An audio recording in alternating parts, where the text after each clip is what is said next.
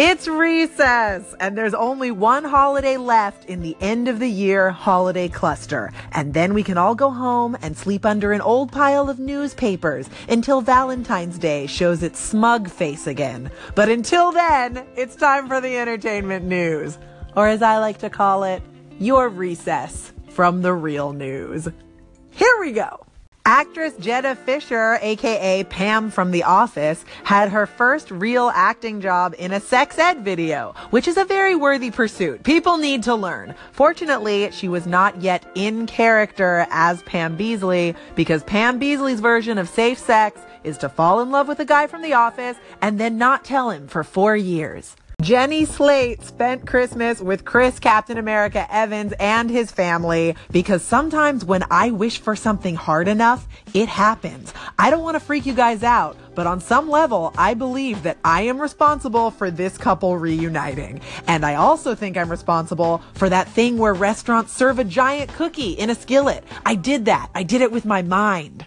If you've been tracking Hamilton ticket prices like the stock market, waiting for the right time to make your move, that time is not now. Hamilton has now set a new record for the most expensive premium ticket price in Broadway history with $1,150. You can still get a non-premium seat for as little as $199, or you can just tell all your family and friends that your birthday presents to all of them for the next several years is hearing about seeing Hamilton front row center, second hand from you. They're gonna hate it. A Mad About You revival is possibly also happening. NBC has already made a Will and Grace revival, there's talk of an Office revival, and now a Mad About You revival. And if NBC wants to bask in the glow of its glory days, I say good for them. NBC is the television network equivalent of Liza Minnelli in an 8-foot feather boa. Why would you want to take her boa away? It's fabulous and it makes her so happy.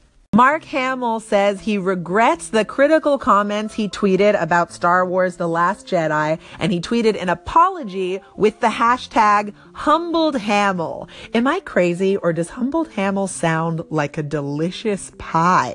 Doesn't it? A little bit? Let's just go get some pie, just to be safe.